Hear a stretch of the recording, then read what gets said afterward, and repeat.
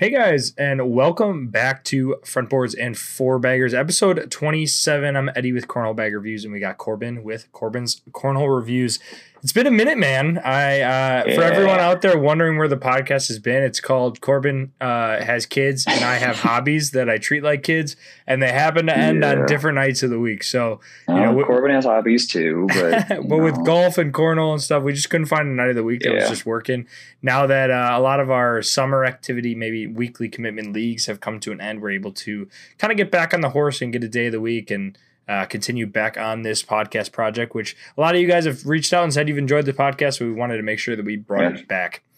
Today we have some pretty pressing topics or controversial topics, talked about things in the last couple months in the cornhole world.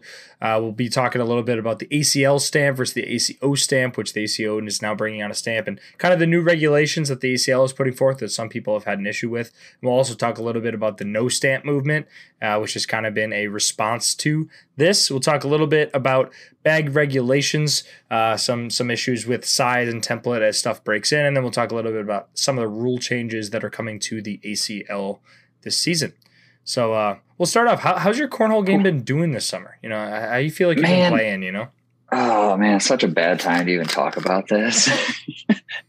We just had the conference championship on Saturday, and I did not throw to my potential. I was throwing so solid, literally up until that point. I was taking down blind draws. I was getting podiums like anywhere I went. Honestly, it was like I was just throwing really, really good. I was throwing a lot. And then you woke up. Go to the conference championship, and then I was like, ha ha ha. You're still dreaming, thinking you're going to beat me. Yeah, sure. I went to the conference championship and like started out okay, through 765. I was like, all right, I squeaked a win like 22-19. And then next game I threw an 8-8, and I was like, cool, I'm back. Let's go. And then I just ran into just two powerhouses. I was like, okay, well, that was fun. So, overall it was still a good experience and stuff. Just, I got to put in more work. That's all it comes down to, got to keep throwing, got to keep grinding. I'm finding bags that I really like, which is super helpful. It's, how it is. You're throwing 20 different bags sometimes. Right. And it's just, I've narrowed in on a good 3 or 4 that I'm constantly bringing with me and that I'm really, really comfortable with. So that's super helpful, but overall been pretty good. I'm throwing a lot better, so I'm ready for the next season to come up.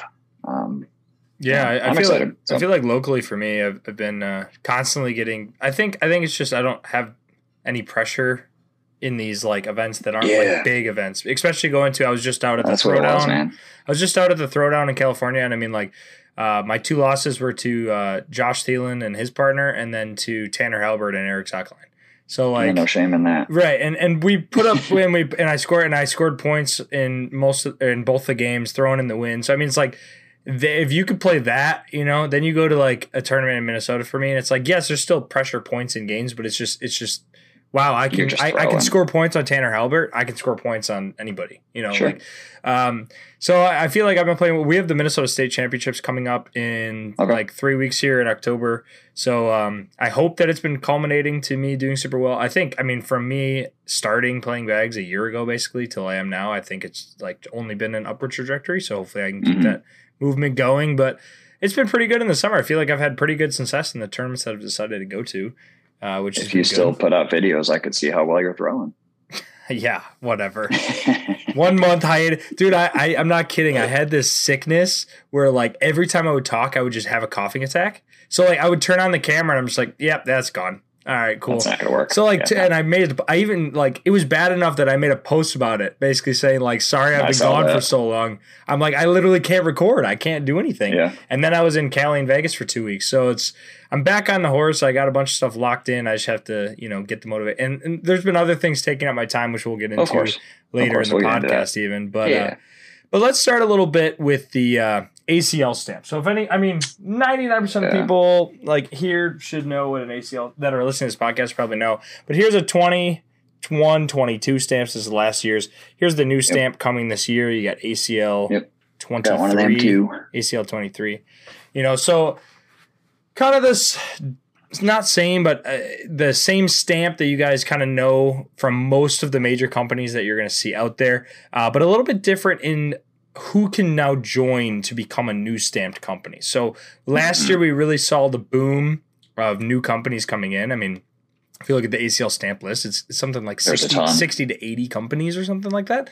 And I even heard that there's hundreds more that were applying that just got denied didn't get brought in. So they're trying to, with this new tier system, I can understand why they're trying to do it. I mean, they're a business that's in the business to make money, and they're basically saying like, hey, if you supported us from the beginning, you're in. If you want to get in, like pay up or shut up kind of thing is how these numbers come across. So it's a tier system is how the ACL is now. And this is for people that want to get in now that aren't already in. So your ultras, your Alcarnals, they're already in. But people that want to get in now, it's a tier system, tier 1, 2, 3, 4. Basically, the way they're tiering it is, tier 1, you're looking at all cornhole, fire, ultra, anyone who can make crap loads of bags at a massive scale. Automated sewing machines, they're pumping out thousands of bags a month, and that's what they need to be able to do. They need to be able to generate a huge licensing revenue. But look at a company like Zero Gravity, which had a lot of not in the drama that they had, but when I say if all these investors with a lot of money are seeing cornhole and they want to come in and start a company now, and they want to have that big industrial machine, kind of like what Fire has, where they just pump out bags, you're now paying a $20,000 entrance fee just for the application. That's just to apply. Just to apply for tier 1, and then you're paying $2,000 per Pro Stamp bag. Right. So that's for that big tier 1. You're looking at, and you can have 15 Pro stamped bags. Correct. But you're paying $2,000 per model that you want per bag, plus $200 per year to list each bag. So initial investment's $50,000. 40 to 50 grand for a big tier 1. Correct. It's insane. Tier 2, it says minimum capacity. You need to be able to make 200 sets of bags per week. So still a very large commitment. I think now we're looking at, cornhole scenario level, which, I mean, we're not even going to get into that and who makes their bags now. But like the levels of people that are like, all right, I'm not a big time, but I have somewhat of a process. Maybe think like Dragon Bags, because I know he still makes a lot of his own bags, but he could probably pump out sets at about this rate. You need to be able to bring the ACL $5,000 a year of revenue, at least, which is their royalty fees off your bag. So basically you got to be selling, what is that, like 50 to $100K worth of revenue at least, just on bags. Yeah. And you're only allowed to have 5 ACL Pro Stamp bags. And that application fee is $10,000. So now you're looking at, okay, so you're a reasonably sized person wanting to get in. This is, I think, the more reasonable tier that people are upset about of people wanting to get in. You're looking at 15 to 20K probably to realistically get into this tier. So we're saying 15 to 20K plus 15% of all net bag sales goes to the ACL. So you got to have 20K up front, and then 15% of your bottom line is gone. So you're going to see a lot of, and some companies are tier 3 now. That's why you're seeing some more comp stamp bags. I'm talking like Name Brand Bag Co. TNT is now ACL stamped. Like some of these really small guys that got into the ACL, a lot of people want them to get into the ACL, but at the same time, it's a big investment and a big future investment. And the fact that they changed, anyone who didn't know the process last year, Pro Stamp bags were 15% revenue, and comp stamp bags were a little bit less, and I believe that's still how it is. But still, even at the next tier, so tier 3, you can only have comp stamp bags, and it's crazy how low these numbers get, right? Where it's like minimum, like tier 2, you have to be able to make 200 sets a week. Tier 3, you only have to make 25 sets a week, right? Yep. So like that's just like a dude in his garage, right? It could be someone in their basement garage. Yep, absolutely. But you can only have comp, and the application fee is $2,500. So that's why you're seeing some new companies have a lot of comp stamp stuff. It's like, all right, I'm basically paying $5,000 to get in, plus 10% of my bag sales, because comp bags are only 10%, to be able to get in and, start doing ACL stamp. I can understand why people want to get the stamp. I feel like there's an understanding that, stamp bags are better. What I worry about with this system, especially this tier 3 comp thing, is that I feel we're in a world where people only care about the Pro Stamp just because of lack of understanding about the comp stamp. Yeah, and can we talk about that for a second? Yeah. Why don't you explain the difference between pro and comp and what it actually means? And you can correct me if I'm wrong on this. My understanding is the only time a Pro Stamp is needed is if a pro is throwing a bag at a national event only. Pro Invitational, yeah. Or Pro Invitational, sure. Right. So I think shootouts are fit in there too. Correct. Yeah. But if a pro is throwing a bag at an open, Bag can be comp stamped. Doesn't matter. They can throw comp stamp bags at local blind draws. They can throw comp stamp bags whenever the hell they want, just not at pro specific events, right? So even that aside, say you're a smaller company that doesn't even have a pro, you don't want pros, you're just getting into it. I see no issue whatsoever with this tier 3.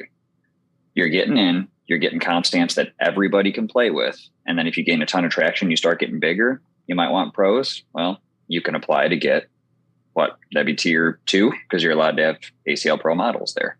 Right. So, I could see a company going that route if they're smaller and they start gaining a lot of traction, getting bigger, getting a lot of revenue. They're like, cool, I can actually afford this now. I'm going to go for this pro. Now I can have sponsored pros if I want my name on, big names, if they want to sponsor on, whoever. Right. I like tier 3 myself because there's no difference in how the bag is made. There's no difference in the materials of the bag, the quality of the bag, nothing. The difference is the stamp on the bag. Right. And that's where I think that I don't think tier 3 is worth it. And the reason I say that is because you don't? No, I don't think. Okay. If you're going to go tier 3, I say you take one of the other options that we're going to talk about later, which is either no stamp or ACO stamp. And the reason I say that is because if you're just trying to use it to grow, I think you're joining a market that, 1, you don't have any pros for marketing. 2, you don't have the pro stamp, which I think people, like the people listening to this podcast, might know the difference because they're a dedicated cornhole viewer looking at this. So the information is someone who's just like picks up 2 bags and they're just like, oh, these ones are pro, I'm going to buy these. And they're probably the same price. So why would you buy the comp one? So you're paying this like 10K entry fee, 5 to 10K entry fee, plus 10% of all your net sales to increase a little bit of marketing revenue, maybe, because you can say, hey, I'm an ACL manufacturer. At the same time, look at 724, which granted they've gone ACO now, but 710, Galaxy Cornhole, Rebel Bag Co., Breezy Bags, all these huge no stamp bags. They have no stamp and they sell out instantly. And he just makes whatever they can make and they're doing totally fine. Right? Where I'm just like, I think the ACL is now becoming a big business game. Right, of like Lucky Bags. He started as a small thing, now he's an industry thing, and he's big, right? Same with Fire, Ultra, BG, like you were saying. Like they're just too big now that if you want to start a company, unless you got the capital to invest in a warehouse and machinery and whatnot, like even Steve Miles with Cornhole Suit, they got like a factory. I mean, it's just like how do you compete with that, or how are you going to get to that scale? And BG, they have the money to buy, Tyler Cobb if they want, like these players that are going to see TV time, and you as a small person are not going to get the TV time for your investment, and you're not going to get the marketing.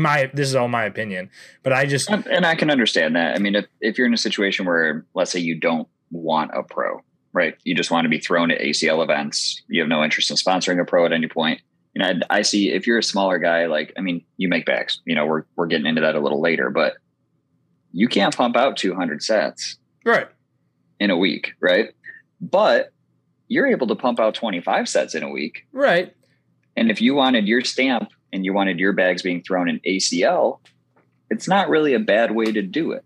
I think that's just me. And I think we'll get into, and I think your opinion also comes from a position that most of your events are ACL events, even your blind draws are ACL events. So you need that. Yep. Where like, I think in most areas of the country, if not all, except for very select few, like yours being one of the just powerhouse areas, there's no stamp requirement unless it's a regional or an open, right? Where it's just like, you don't need that. And as someone who like, comes from making bags, I just think that tier 3 is kind of just the like, oh, you want to get in, we'll give you something. But like ACL really doesn't care anymore. Because even talking to someone who was ACL last year, a smaller company owner, he's just like because they have to meet with the shareholders and talk about memos and stuff. Of course. With the push of like, hey, you guys need to be getting more royalties. Like, how much money you actually make it. And like the ACL is, they're a business, but at the end of the day, they're wanting people to come in that make them money. They're no longer trying to help the small guy, which I think the ACO and no stamp, which we'll get into, I think they're a little bit more friendly to people trying to get in. And then granted, they're trying to compete and they're not as big, but I think if you're starting off, I don't think the ACL is going to bring you enough to make it worth it because there's too many big players now. There's a ton. But let's transition a little bit into the ACO, right? So the ACO, one thing I also didn't say about the pro stamp is to get a new pro stamp bag now. You have to have a recommendation letter and tactile testing from 3 ACL Pro players per new series. Oh, man. And successful completion of the ACL friction and flexibility test. And the fabric and fill. This is actually a big one. Sorry, I can't believe I didn't mention this. Fabric and fill must be maintained throughout the duration of its listing. So the problem we had with Ultra last year when they went from disc to bead and back to disc. Yeah, absolutely. Can't do that anymore. You buy your fill, you make a mix, whatever you decide to do. That's what it is. That stays. It doesn't change it. But comp actually, and it must be offered in at least 2 colorways from launch. But then comp, you're allowed to, fabric must stay the same, but you can vary your fill as long as it maintains the core characteristics of floppiness, bigness, that kind of thing. But I think that's kind of strange. I don't know if that's like them meeting the small guys. All right, you're not going to be able to get consistent fill at the rates that Ultra can. I mean, it's just curious to me that they're like, oh yeah, you have to stay the same. No more of this bullshit bag stuff. But whatever. This is the comp guys. That's where and I think that's kind of been my mind. And the reason I don't like the tier 3 is that whatever. You guys just do what you got to do. You know, where it's not like, oh, you're part of the Ultra All Corner, which I feel like in the last couple of years is kind of like you're an ACL company. Like that's what you're doing. Like you're part of this. Now it's just kind of like, oh, you don't make us $20,000 a year, $30,000 a year, whatever. You know, which their business. I get it, but of course ACO. So ACO, granted, so anyone who doesn't realize this, ACO was the big dog 6 years ago. They had Matt Guy, they had Ryan Windsor, they had Jimmy Graham, everyone played ACO. ACL didn't even exist. The ACL has just been ran more like a business, and they came in, they got a TV deal, they've increased exposure, they've gotten bigger prize pools, better sponsors, so now they're the big dog, right? But ACO has kind of just hasn't grown with the times, and I think this stamp is their first thing to try to compete with ACL from a monetization standpoint and from a like, hey, pick a side. Like, do you want to support ACL? Do you want to support ACO from a company standpoint? But I think their pricing model is a lot more friendly to anyone coming in, which is why you're going to see a lot of that were non-stamped or smaller guys have an ACO stamp. They do a tier system too, tier 1, 2, 3, 4. Prices are $5,000, $2,500, $1,500, and $500. But the good part about it is at the $500 tier, tier 4, you can stamp as many bags as you want. You just have to send in 2 sets to get approved, and you get on their website on like the back page, just your name listed on there. Every tier you go up, so tier 3, you get a free vendor booth at 3 majors, which are $250 a major, so that's $750. Tier 2, you at $2,500, you get a free booth at 6 majors and an episode on a podcast, so a little more exposure for you. And then $5,000, you get a free booth at every major and a free booth at Worlds, and 2 episodes on a podcast and social media posts. So they're basically saying like, hey, if you trust in us, give us some money, we'll let you stamp all your bags, we'll give you a free spot to come travel, like come grow with us is how I view them, saying like, we're trying to get bigger, we want to start competing again, come grow like with the brand, right? It's like grow your brand here and not there is how I read a lot of this, which is why I think a lot of small guys are going that direction. You know, Crazy 8 is ACO, 724 is ACO. When we Haggard Bags, I believe, is going ACO. Like a lot of these companies are going ACO because they're just like, all right, Dead cool. Nuts is Dead Nuts went ACO. What do we got? We got Pitch Bags. We got Ruthless Bags. We got Killer Bees went ACO. There's a lot of companies that have decided to go because they're like, you know what? I can afford $2,500, $500, $1,500, whatever it is. And in my opinion, I think it's going to increase the marketing value just as much as ACL. Yes, it doesn't have the ACL stamp on it, but if you're not Ultra with an ACL Pro stamp, I think even just having hey, we're ACO Pro certified, you can use it at ACO events, kind of has the same click in people's brains of like, oh, this bag's it's official, it's been tested, it's regulated, whatever it is, right? Whatever that subconscious thing is of, oh, this bag's regulated, right? It has to be legit, that kind of thing. I feel like you kind of get the same. On the other hand, I don't think the stamp looks as pleasing on a bag. Takes up, because this is apparently the minimum size it has to be, right? Yeah. So it, and this is a 724 Blood Money too. But a lot of people wish it wasn't on here because it's a little big and bulky. Yeah. But they got to do what they got to do. They want to be on there. That's the whole point of them having the stamp, right? Mm-hmm. But I don't know. What is your opinion on the ACO stamp? Granted, you don't have a lot of ACO events, but do you understand why? Maybe we do have ACO in the area. I just haven't ever attended it. I like the money part of it better. I like that they're not charging any royalties on your sales. Right. That's huge. It's actually way bigger than people think it is. It's so gigantic. It's disgusting, the checks that these companies cut the ACL for royalties. It's almost like all your taxes. Like it's basically now you're paying 50% taxes instead of 35% just double taxes. taxing. Yeah. Crazy amount. I mean, look at a set of Ultra, right? You get your. I mean, granted, I think it goes off the 85 and not the shipping price, right? Just the stock 85. But let's say they sell a set for 125. You know what it is after a day or two. Yeah. Right. So 15% of 125, what, $12.50 plus 6? It's like $19.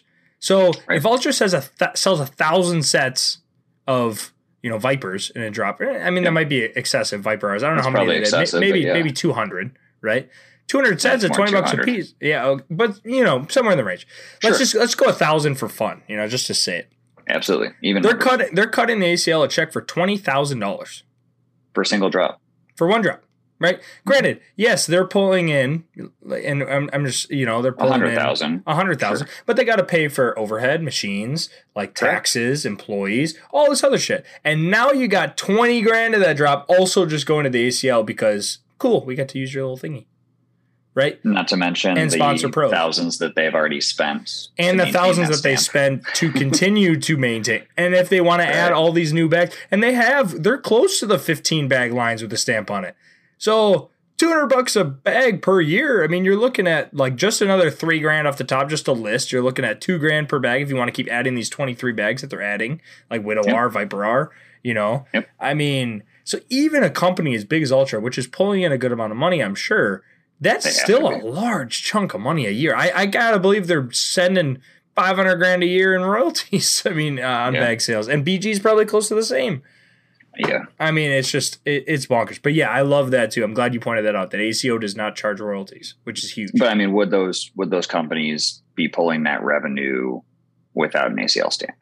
Well, those companies, no. Now that they're in the state that they're in, I agree with you. So but they were in at a your point. Hands are a little tied, right? And they were in at a point that they were able to get some of the top players, got tons of exposure. I mean, look at Lucky. I've talked to so many people, and even people in the industry, that say Lucky got Trey Birchfield the year that he exploded and was the world champ throwing Surefires. And anyone who was in the bag hobby last September when I was getting in, you could not get Surefires. People were selling them for like $180 a set because you couldn't get Surefires. And then they've changed a little bit because they changed their manufacturing process. But that was a guy who was outsourcing a small amount of bags to these little local things and couldn't sell enough, and now has scaled to be one of the biggest bag companies.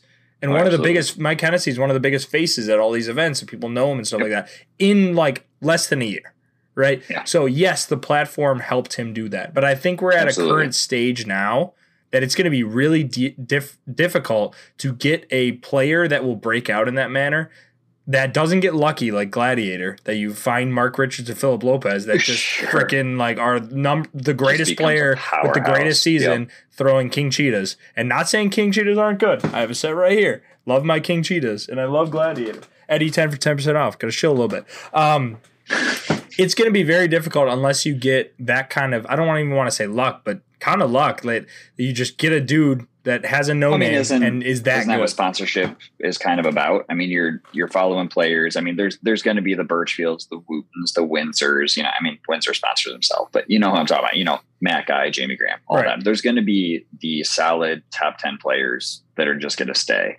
Right. But you're looking for that up and comer. You're like, who can I get that's going to be a little cheaper, but could do really good? But I'm saying, like, now in the current state the ACL is, if you're trying to get in now, I don't think you even get the opportunities to get those players, because the salaries people are asking for now are, I mean, I agree. Okay, so you're paying $20K to get in to throw the bags. How much you got to pay a player salary plus free bags, plus free swag, plus travel, all this kind of stuff, just to get a player that might do okay and might do good, might get you a little exposure? And even Gladiator, right, have the number one player in the world, and I gotta think it has helped their sales, 100%.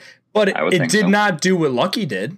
It did not. You couldn't not get King Cheetahs. They weren't sold out where you couldn't even get them, right?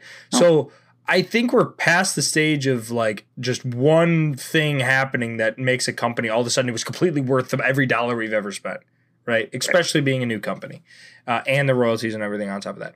On the other hand, I think ACO because it's only, even if you spent the $5,000 and you're tier 1 and this is what you do full time now, you're trying to do it, and you get in your car and you drive to all 12 majors and you set up a booth. And I got to think over the course of 12 majors, you get that $5,000 back. Just in some bag sales, people trying out your stuff, bag sales the exposure, and even the exposure of you being there and people seeing your tent, letting people try some stuff out, and then they order a set online, and then their friends get it. It gets in their community, all that shit, right? That you have to put in the work. It's not like a ACL gives you like the ACL marketing. You have to go do the work, but it's such a lower entry fee to get that exposure to maybe a group of people that.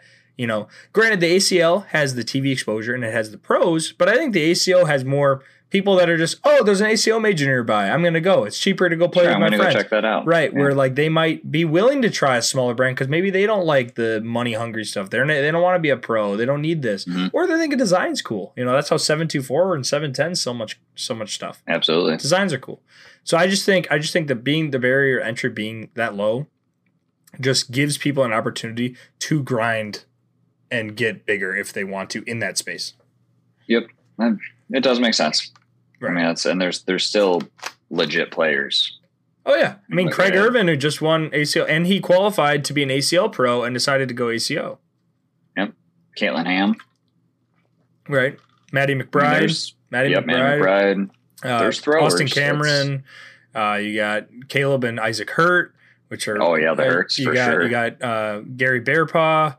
Or you got, there's a Fergie. There's a lot of really good throwers in ACO. Absolutely. ACO is not a cakewalk. Anyone who thinks like, oh, it's just like, there's no good players in ACO. I'm just going to go and win. Like, no. No, there's a smaller amount of good players than ACL, and no one will refute that, right? And but I also think there's a couple players in ACO that could easily go in ACL and have decent results and beat a lot of the good players. That are just choosing to stay ACO because maybe they like the fact that they can more consistently get in the payouts. They can more consistently, maybe they have good sponsors. Maybe they got a lot of friends in the ACO. Maybe it's closer in their region, easier to do regionals. I mean, there's a lot of reasons why people would stay there. And it's not because they're not good enough to play. It just makes more sense logistically and financially for them to do that. Absolutely. But let's transition a little bit into, so I talked a little bit about the no stamp movement, and what I think the no stamp movement is kind of like people that are like, all right, I think the stamp stuff is dumb. I don't want to have to pay the money for your stamp. I want to support a company that's just a dude grinding and putting in the time. So I started my own bag company. All right. So Sub-Zero Bag Co. is what I started. It actually started as I wanted to be able to make bags for myself just for fun. Like I love designing bags. I always loved designing customs with companies and stuff. So I bought myself a heat press, sublimation printer. I got on the Facebook pages to learn how to make. I asked a bunch of questions to people that I'd talked to in the past, and I started just making them for fun. Then I was able to make a set for my buddy. Like he was the first one to buy a set from me. And as I kind of kept making more and more, I was just like, you know, this is kind of cool. Like I'm just going to launch it as a no stamp thing, something I want to do for fun. And to say it's blown up is the wrong way to say it. I don't think it's like blown up, but I've had pretty consistent amount of orders. Like people are getting excited about it. I've had some people try them and they really enjoy them. So now that's what I personally throw. So somehow my favorite bag is a carpet bag, and Corbin has the same carpet but different fast side, but on the Frostbite. Mine are the Avalanche. Yours turned out really, really cool. I like yours a lot. It did turn out okay, I guess. These are a carpet bag Avalanche 4.9. It is like the most stupid, hole-friendly carpet bag I've ever thrown. I don't know why I can actually throw these things. And then here is my Tempest, which is your 6.9 speed. A lot of you guys would know. Here's just my personal design with Louis. But hey, look at that closing stitch. Look how good that's got. You know, it's a pretty solid closing stitch there. That's trash. One of the first sets I made. Trash. Gotten way better. He'll be getting new ones to review. Don't worry, guys. That's all right. He was one of the trash beginning ones. Got to start somewhere, bud. Right. But I found, reviewing bags for this long, I knew the materials that I thought were good, the template size I thought was good. Granted, I have 9 different templates in my garage, 5 different kinds of fill. I just always am testing and tinkering, trying to find the thing that I find is the personal best. I'll go outside. The amount of times I make a bag, go outside, break it in, throw it on the boards. It does a couple things I don't like, and I come back inside and cut it open. I'm just like, nah, this sucks. This sucks. Nah, no one will like this anyways. Why would I make it? And I feel like that's something else, yeah. Right, and not trying to toot my own horn or say my bags are the best. I'd put my bags up against anyone personally because I will not send out a bag that other than yours that I don't think are perfect. because it's just, you know, it's the only way fair the way, for me. Yeah, the way that I am. I was just like trying to get you something. And then I thought I was doing a good job, and now I'm actually doing a good job. And I'm like, damn, Corbins suck. Here's the thing. I mean, I don't know if this is a compliment to you or a slam on Lucky, but like, this is just as good as Lucky was 2 years ago. Here's my Pro Sniper closing stitch. Well, yeah, that's my point. That's my point. Like, I mean, that's really not bad. Right. This is much better. I mean, this is a lot better. Well, yeah, that's a lot better. That's cleaner, but there's really nothing wrong with this. No, it's not going to fall apart. This bag is not 100% broken in either. So as it gets looser, whatever, it'll actually do just fine. Yeah. But either way, okay, you're fine. Right. Whatever. I'm being too nice. This looks like shit. Yeah, trash. No one throw Corbin's bags. Straight trash. Actual ass. But no, I shout out to Mike Bags, a reviewer on YouTube. He got a couple sets and reviewed them for me, which has been really nice. I'll be sending a set out to you soon. You'll have another set soon because I got to send you the actual good ones. But yeah, you probably should. One of the most popular bags have been the carpet bag. It's crazy. I had a local that is a carpet thrower. He started throwing them. He started winning tons of tournaments with them, and now they're selling like hotcakes, which has been awesome. And then my Tempest, which is like a Pro Sniper. Blizzard's like a Surefire. I got like a Cat 3. I got a Viper. You know, all the kind of ones that I'm like, all right, these speed ranges I like. But I have slightly different templates than they do, slightly different corners. I do a mixed fill, that kind of thing, where I feel like mine do what I want them to do. And again, I wouldn't throw them personally when I have all the bags I have, just out of pride that I make them. I throw them because I personally believe that they will compete the best that I couldn't compete and give me the routes that I could do. Plus, I think my designs are cool because I spend a lot of time doing the design. So if you guys want to check out some of my sets, I have Sub-Zero Bag Co. on Facebook, as well as you can reach out to me personally. But I will have a website on the way. It's being made right now. Trying to make it get a little bit bigger, but it's the only I don't like plugging myself too much. You guys will not see myself. You kind of have to, though. Yeah, you won't see me reviewing my own bags because it's just not how I feel the route to do it. I will have a video coming saying I started a bag company and talk to you guys a little bit about the process and show you my shop and that kind of thing. But you know, I'm doing this as a passion project. I'm doing this because I love the game of cornhole and I love being able to make bags that other people find cool. And that's the biggest thing for me is like, if you come to me and you're like, that design is so freaking cool, I want to cool it. The fact that I made that design and someone else thinks that's so cool enough they want to buy it, just like, it's such a feeling you can't replicate with other things where people just love what you're doing and then want to be a part of it. So everyone who's bought a set so far, they have sold about 150 sets or so. I hope you guys love them, and I really appreciate the support. So if you guys want to check out a set, definitely shoot me a message. You know, it's getting backed up a little bit, so I'm making them as fast as I can. It's not my full-time job, so I'm trying as best I can to pick them up, but appreciate all the support. CS. Whatever. That's actually a really interesting point that I want to bring up real quick is that you're welcome. Is that people all the time are like, hey, what's your Venmo? Let me get my money in to get myself in line for like customs and stuff or orders. I will not accept money. I won't even ask. I won't tell them my Venmo or anything until the bags are ready to be printed. Right. And the reason I'll tell you is Venmo. The reason I do that is because I don't like having other people's money. If like something comes up and I can't make them for a week or something, I feel obligated. I'm like, oh my God, you've paid. I got to freaking work overtime and get these things done. So it's just like, hey, I'm going to be able to get these done this week. They're ready to go. Shoot me this and then I'll print them off. Right. And so it's at least like, all right, you're in my pipeline already. So it's kind of a good interaction. Like you're going to get them within a reasonable time and you're not gonna be like, I sent you money like 2 months ago. Like what the heck? Right. And that's something I really am trying not to do. So if I get to the point that I have to tell people no, or tell people I got to wait a little bit, or I have a stock on the website, that kind of thing, it's just because I don't want that situation that you feel like gypped out of your money waiting for months at a time. It's no bueno. Right.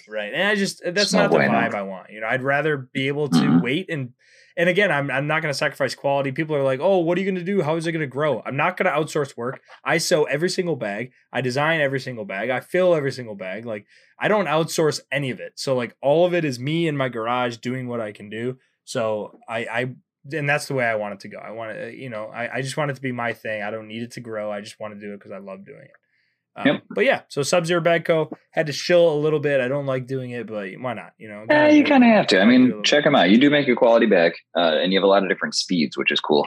Right. You're not just kind of catering to one or the other. I mean, you got your Surefire, you got your Pro Sniper, you got your, this is almost a mix. This is like I call almost that a like Merc, but kind of a Viking, but also not because the template's way different. So. It's Merc materials with bigger template. I find correct. I call it like all my carpet bags are friendly carpet bags. They can still roll and cut because people do them, but it's not going to bounce on you like a Viking. It's not going to roll if you don't mean it to roll.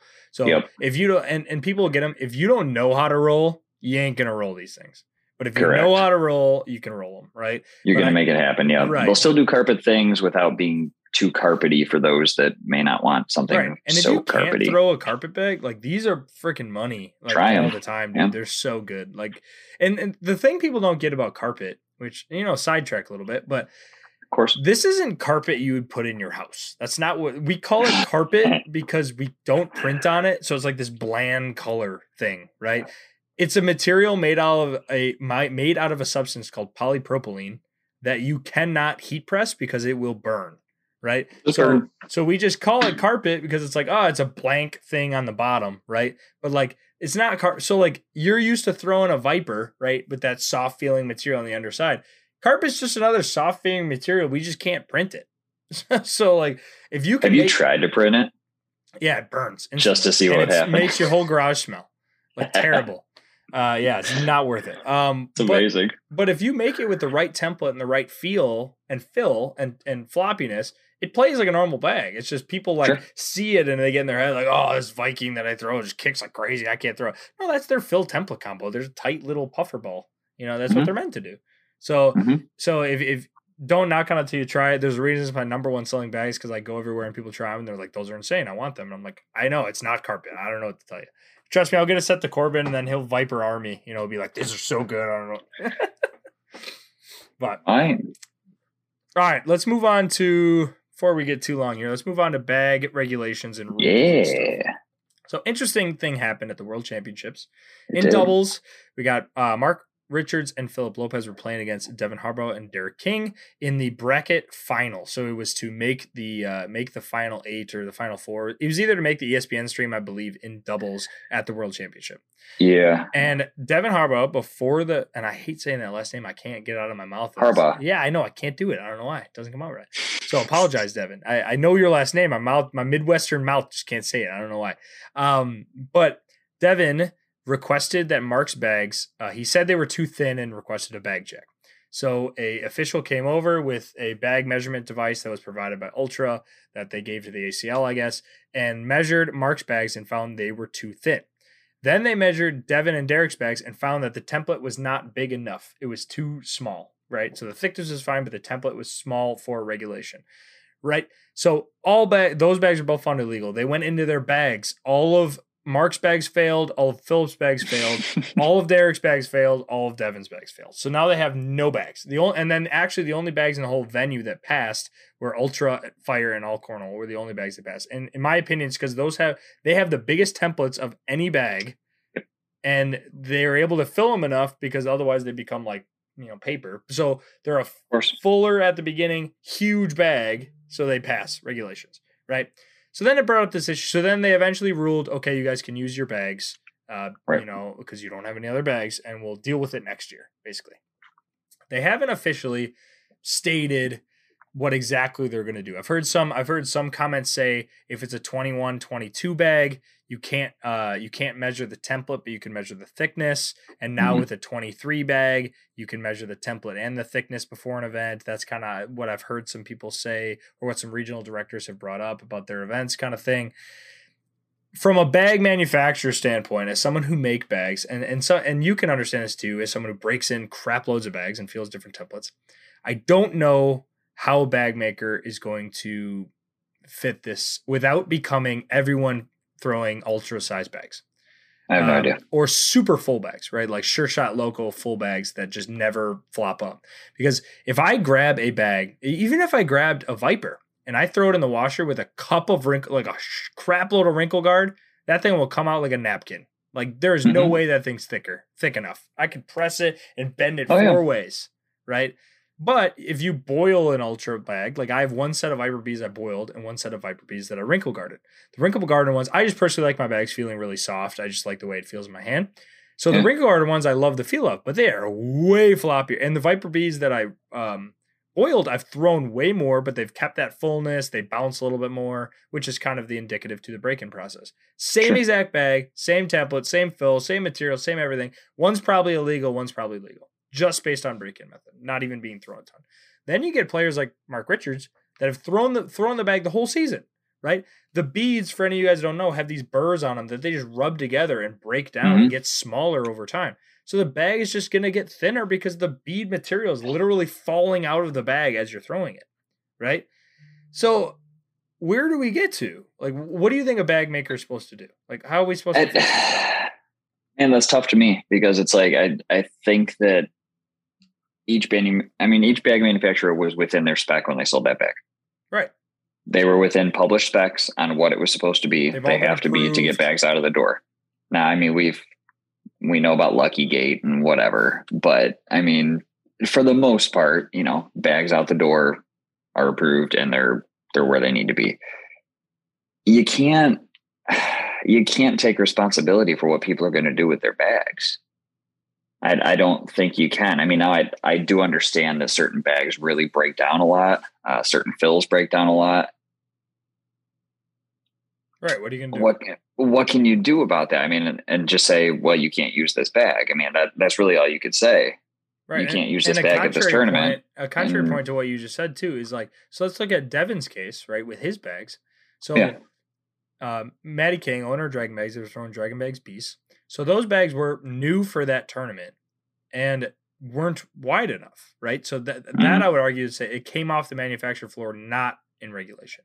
But the problem with that is I bet you when they nuke the crap out of that and throw it a ton, it will relax to the point that it's now in regulation and thick enough. He probably made it slightly thicker and a little smaller. So when it does relax, now it's good. So what's right?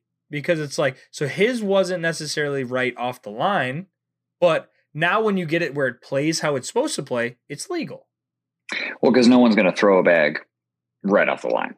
Right. Or if they boil it and keep it, they like a little smaller bouncer. I guarantee you the Vikings that I have are not big enough. Like I have these tiny little puffball Vikings. Okay. Right? That I'm just like, okay, so they react the way they're supposed to react, and they probably do relax. I mean, I'm sure you felt the pros Vikings that are just like drippy, floppy things. I had OGs that were just napkins. And those are probably legal now. But it's like, so it might have been past the point of being legal. Right. But and that's another point. I mean, they probably played wonderful but they're probably legal, right? And, they did. Every bag that I throw, bar a couple, like even my Sub-Zeros are completely legal. But if I just keep throwing them for the next year, they're gonna be illegal. There's nothing I can do. Like I can't. Yeah, so it comes down to, do you just get rid of the testing and whatever as far as like tournaments and stuff goes? I mean, still have them be within spec when they leave factory and stuff, but do you get rid of that and just say, well, it's the 23 season, you have a month, and then you can't use a 22 bag anymore? Here's my I think the way that they have to do it, I think the best way to do it, it's tough, is to have a representative, like if you're an ACL company, to have a representative from ACL do random quality checks off the line, not broken on brand new bags, where it's like, okay, random quality check. Are you in spec? Great. Now we can't test at tournaments. It's just these bags were legal. If the players do something to alter it, or if they just break it in a ton, it's like, because we're in a sport that the material, you don't have a football that just randomly loses material over time that's no longer legal. Right. I mean, a football just needs to be pumped up enough and they test it before the game, right? So if you test it off the line, like this is correct, I feel like you have to make the choice of that's no longer, you can't test it now. Because who's throwing a brand new bag and's been like, I'm going to beat someone who's throwing a drippy bag? No, they're crap, right? Brand new. Anyone, and it's funny too, I actually, with Sub-Zero, I offer break-in, like pre-break-in. And almost for my avalanches, my carpet bags, and all my carpet bags, I almost like recommend it. Like, hey, can I break in your bags? Because you're going to get these and try to throw them, and they're going to feel like garbage. And then if I break them in for you, you're going to be like, these bags are amazing just because of the way that it plays. And it's like, so anyone who's just getting into the hobby that gets they're like, oh man, I spent $130 on my new Vipers. Guess what? A new Viper out of the package feels like waxy plastic crap. Feels pretty bad, yeah. And then you throw someone's friggin' nuked, like Jordan Powers, crazy broken pink Viper C's, and you'd be like, this is one of the best bags ever. And it's just like, yeah, well, he's put 2,000 games on them. Like, Are they legal anymore? Maybe not. Like, so it's so. Yeah, I feel like you got to pick a side. You got to pick a side. I don't know if there's a right answer. I mean, does it need to be legal as they're throwing, or does it need to be legal off the line? Right. I mean, it has to be both technically. Right now it does. I just think that from a manufacturing standpoint and knowing how these materials break down and knowing how break-in works and not being able to monitor that, I think random quality checks, we're not like asking them, hey, mail us a set of your bags, because then you just make sure that's illegal. But like either buying a set anonymously or showing up to the factory or, like something random. I don't know how they're going to do it, but in a way that it's just like, hey, are you producing these all legally? Like, are they always legal? Do you have a good process in place that keeps them always legal? Then okay, we get to tournaments and it's just like, it has the stamp, it's legal. And in my opinion, the funniest part about this bag regulation thing is like, aren't you paying like $40,000 to get something on your bag that basically says we've been tested and approved? We are legal bags to be able to use. So now if you have this future testing on stuff, and it's kind of like, then what's the damn point of the stamp? Now it's just like, it makes it even more of just a money hungry marketing tool, right? Where it's like, this doesn't even prove that the bags are legal.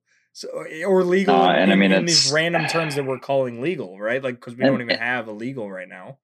I think that you can get into, even if it's not broken in artificially, right? Because we talked about it. Like, I mean, conditioners, softeners, whatever else, a lot of that stuff is going to loosen the fabric. Of course, that's what it's supposed to do. That's going to make the bag bigger, looser, eventually thinner because you got more space to spread out, right? What's to say that someone throwing a bag for 1,000 games doesn't do the same thing? Right. And what's to say that the material's going to get beat up every single time the bag hits? I mean, it's going to get looser. It's fabric. I mean, this is not indestructible stuff. Right. And what's to say that someone like a normal Joe Schmo buys a bag, throws 1,000 games on it, and then wants to go play an ACL event? They're like, sorry, you got to buy new bags. He's like, then why the hell did I buy these bags?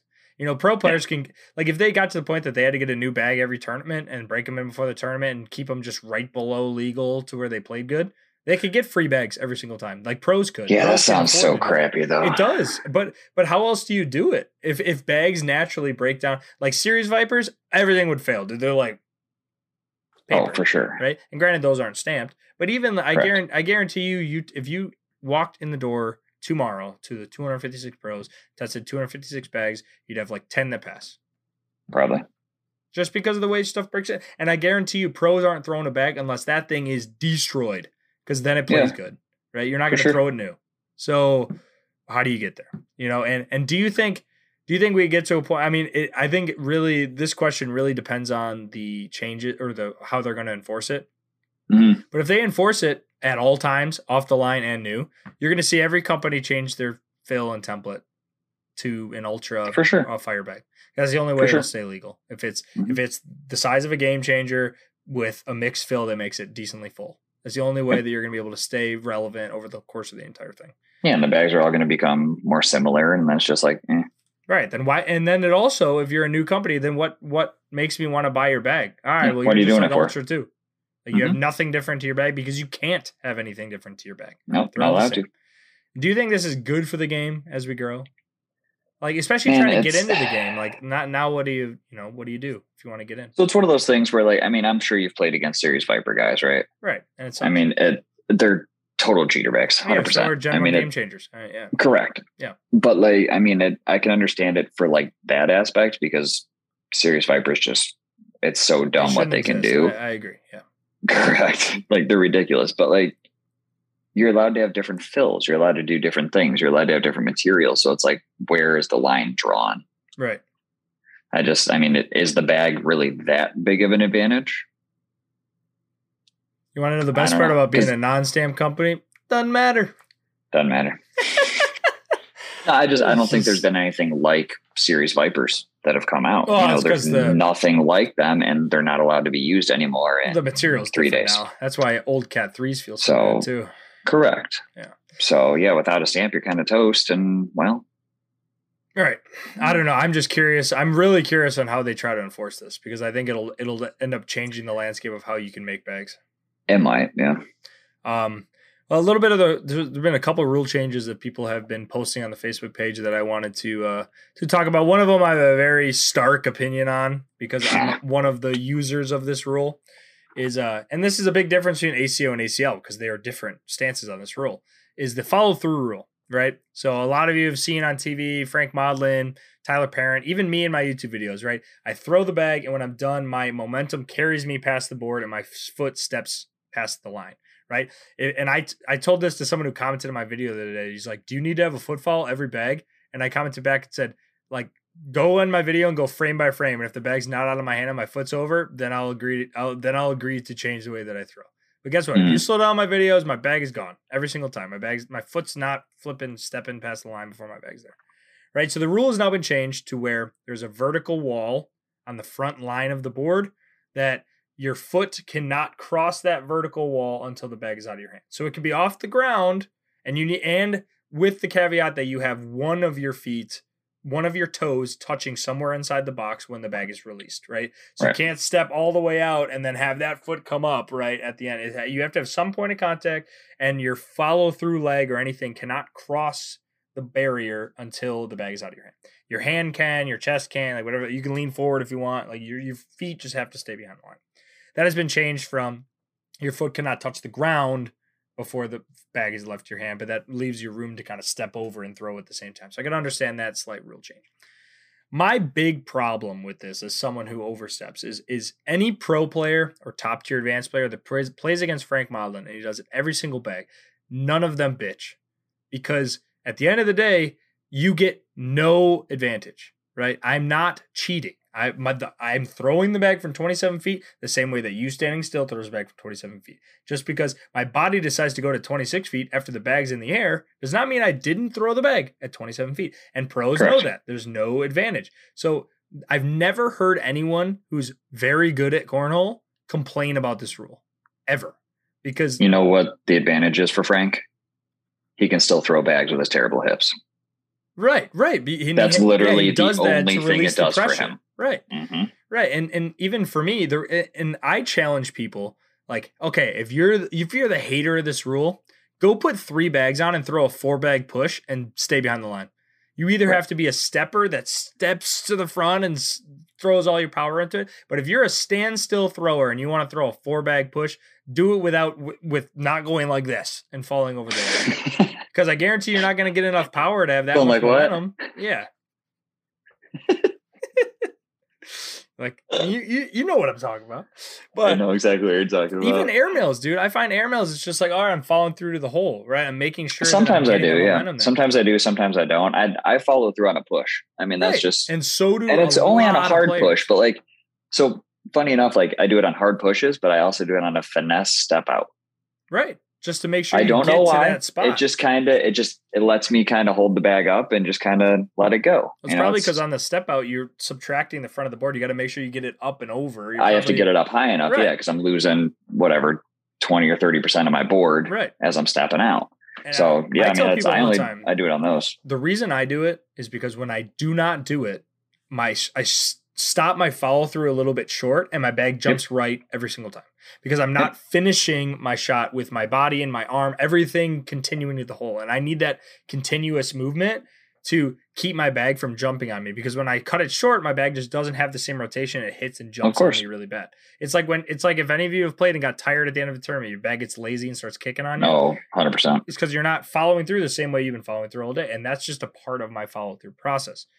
And that's why I think that the game is actually worse with the ACO rules. And that's why anyone who says we need to adopt just making it illegal, I actually think it will make the game way worse to watch and play. Watch Austin Cameron when he plays ACO.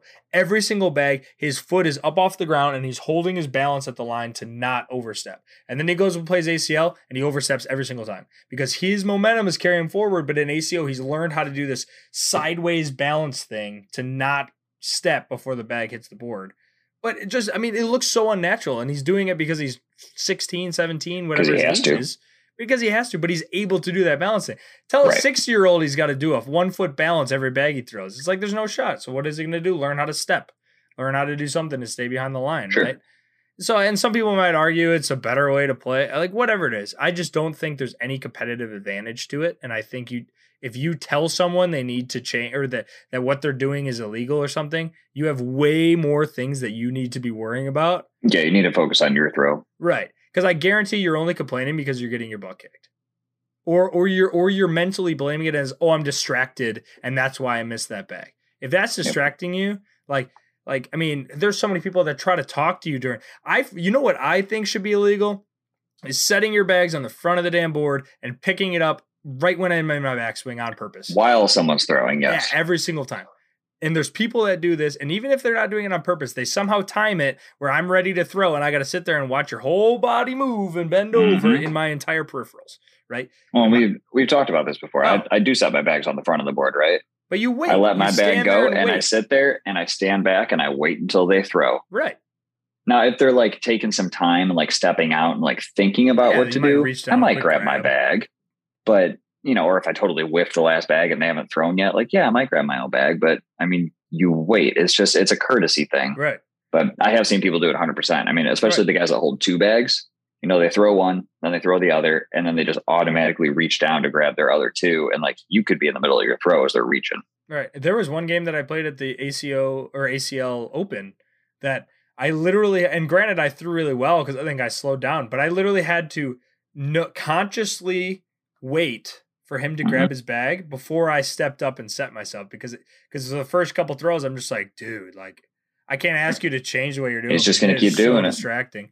So I think that is 100 times worse than, like, I don't know if you've ever watched Frank Modlin or even me throwing my videos. I throw, step back. Like, I don't step out, open a candy bar, drink a beer, have a conversation, then get back to the line. It's like a little foot movement. You have to get back within 3 seconds, correct? You got to get back before the next person releases their bag, but they have to wait until your bag has come to rest. So, correct. So, I mean, if I throw, step back, a lot of the time my bag's not even to the board yet. I'm not stepping and watching it fly over there, right? Right. I mean, they're saying that basically is like, you can't let it go, take a couple steps forward, it slides in the hole, you take like 20 seconds to get back to the line. It's like, all right. And again, all of these rules you have to be called out on it. Like they have to call an official over to watch your step to make sure you're not stepping early. So it's kind of like, as long as you're doing everything within common courtesy, no one's going to call you out until it starts to get overly distracting for that person. Well, but that kind of is a little segue into also the lane discussion that you wanted to have. Yeah. Like I forgot I didn't add that in here as well. No, you didn't, but I added it for you. Oh, well, the only part of your body that's allowed to cross the middle line of the board is your arm. So if you're inside and your arm comes over the middle of the board, that's allowed. Any other extremity that crosses the line is considered illegal. And by the way, and this we'll talk about the punishments in a second when we talk about shot clock, because they changed the rule for the shot clock, which is the last rule we want to get into today, which is before, when the opponent's bag came to rest, you had 20 seconds to throw your next bag. And now it's down to 12 seconds, but I think is a little bit extreme of a cut. A lot of people have been saying it should be 15. 12 is actually pretty low. Like if you watch, like we had a conversation, like Jamie Graham thinking about a shot, like should I roll, should I airmail, flipping it 6-7 times. He'll easily go over 12 seconds at some point. Right. And if you want to be a jerk and call someone out, so here's how it works. You can. If I say, hey, I believe Corbin is continuously playing slow, I want an official over here to call shot clock. An official comes over. He then will now have a shot clock for both players for the remainder of the game. If you fail a shot clock, so if your bag is not gone 12 seconds after the bag comes to rest, and you have any timeouts remaining, your timeout is taken for that shot because you're basically taking a timeout unintentionally, per se. Yep. If you don't have a timeout, that bag is sacrificed. Another interesting rule that goes same with the step over line rule. If an official's there and they deem your bag to be illegal, so you either stepped over the line too early or you passed the shot clock and you were called on it before you threw, but you still let the bag go, or with the step, you broke the rule when you threw the bag, that bag is forfeited. But if it hits the board and makes any action to the board that benefits you in a point way, so if you knock one of your own bags in, knock your opponent's bag off, that bag you threw is removed, and the points that you scored from that interaction are negated from your score at the end of the round. So it's not like picking up your bags in this sense where you just lose everything, right? Well, your opponent gets a 12 and you get whatever you have in the hole, but you sacrifice that bag in anything that you dealt with. The contrary is if you follow through and step over to your opponent's lane And it does say in the rules that if an official deems it as you did it on purpose to be intentionally distracting or get into their way, then they can do the full sacrificial rule where you give up a 12 and you only get what you have in the hole, the same way as picking up the bags too early is referenced to, as well as the lane marker. So they do say that in doubles, you have 45 seconds from the end of one round to start the next round, and you have a minute in singles to end the round, walk down, and start the next round. You have 1 minute. Right. So it's the same. So if you do call shot clock, that's also part of the shot clock is that's going to be watched continuation. Yeah. Right. So I think seems like a long time. Yeah, but you walk down, pick up the bags. I mean, blah, blah, blah. And especially in singles, I think it'll go quick. But I guess on the contrary point, or on what happened to Devin in that bag call out thing, I think people need to realize on the shot clock thing is before you decide that you want to call shot clock on someone, know that 12 seconds isn't that long. Know that 12 seconds isn't that long, and if you want to think about a shot, they will call it on you too. So I think unless it's like to a point of my gameplay is being hindered because this dude's taking 30 seconds to think about every single shot, I don't see it being called. And if it does get called, and I mean, I think people could call it if they want to be a stickler. Like Noah Wooten made a joke that he's like you bitch better be ready. I'm counting to 12 in my head as practice. Oh yeah, no, he's like I'm pacing this thing out already. Do I think we get to the point that they actually call it? I think it has to be pretty extreme for that. Probably not. It's going to have to be extreme. So I don't think the rule changes will change too much unless it's like a severe case. But I just wanted to get out there that I think if you're one at a local event or on my damn YouTube videos to call out my stupid overstep, either read the rules and figure it out or get better at the game, because there's way more things you need to worry about than my damn foot falling through. There really are. And, and like I've never played against anybody good that said it was an issue ever. No.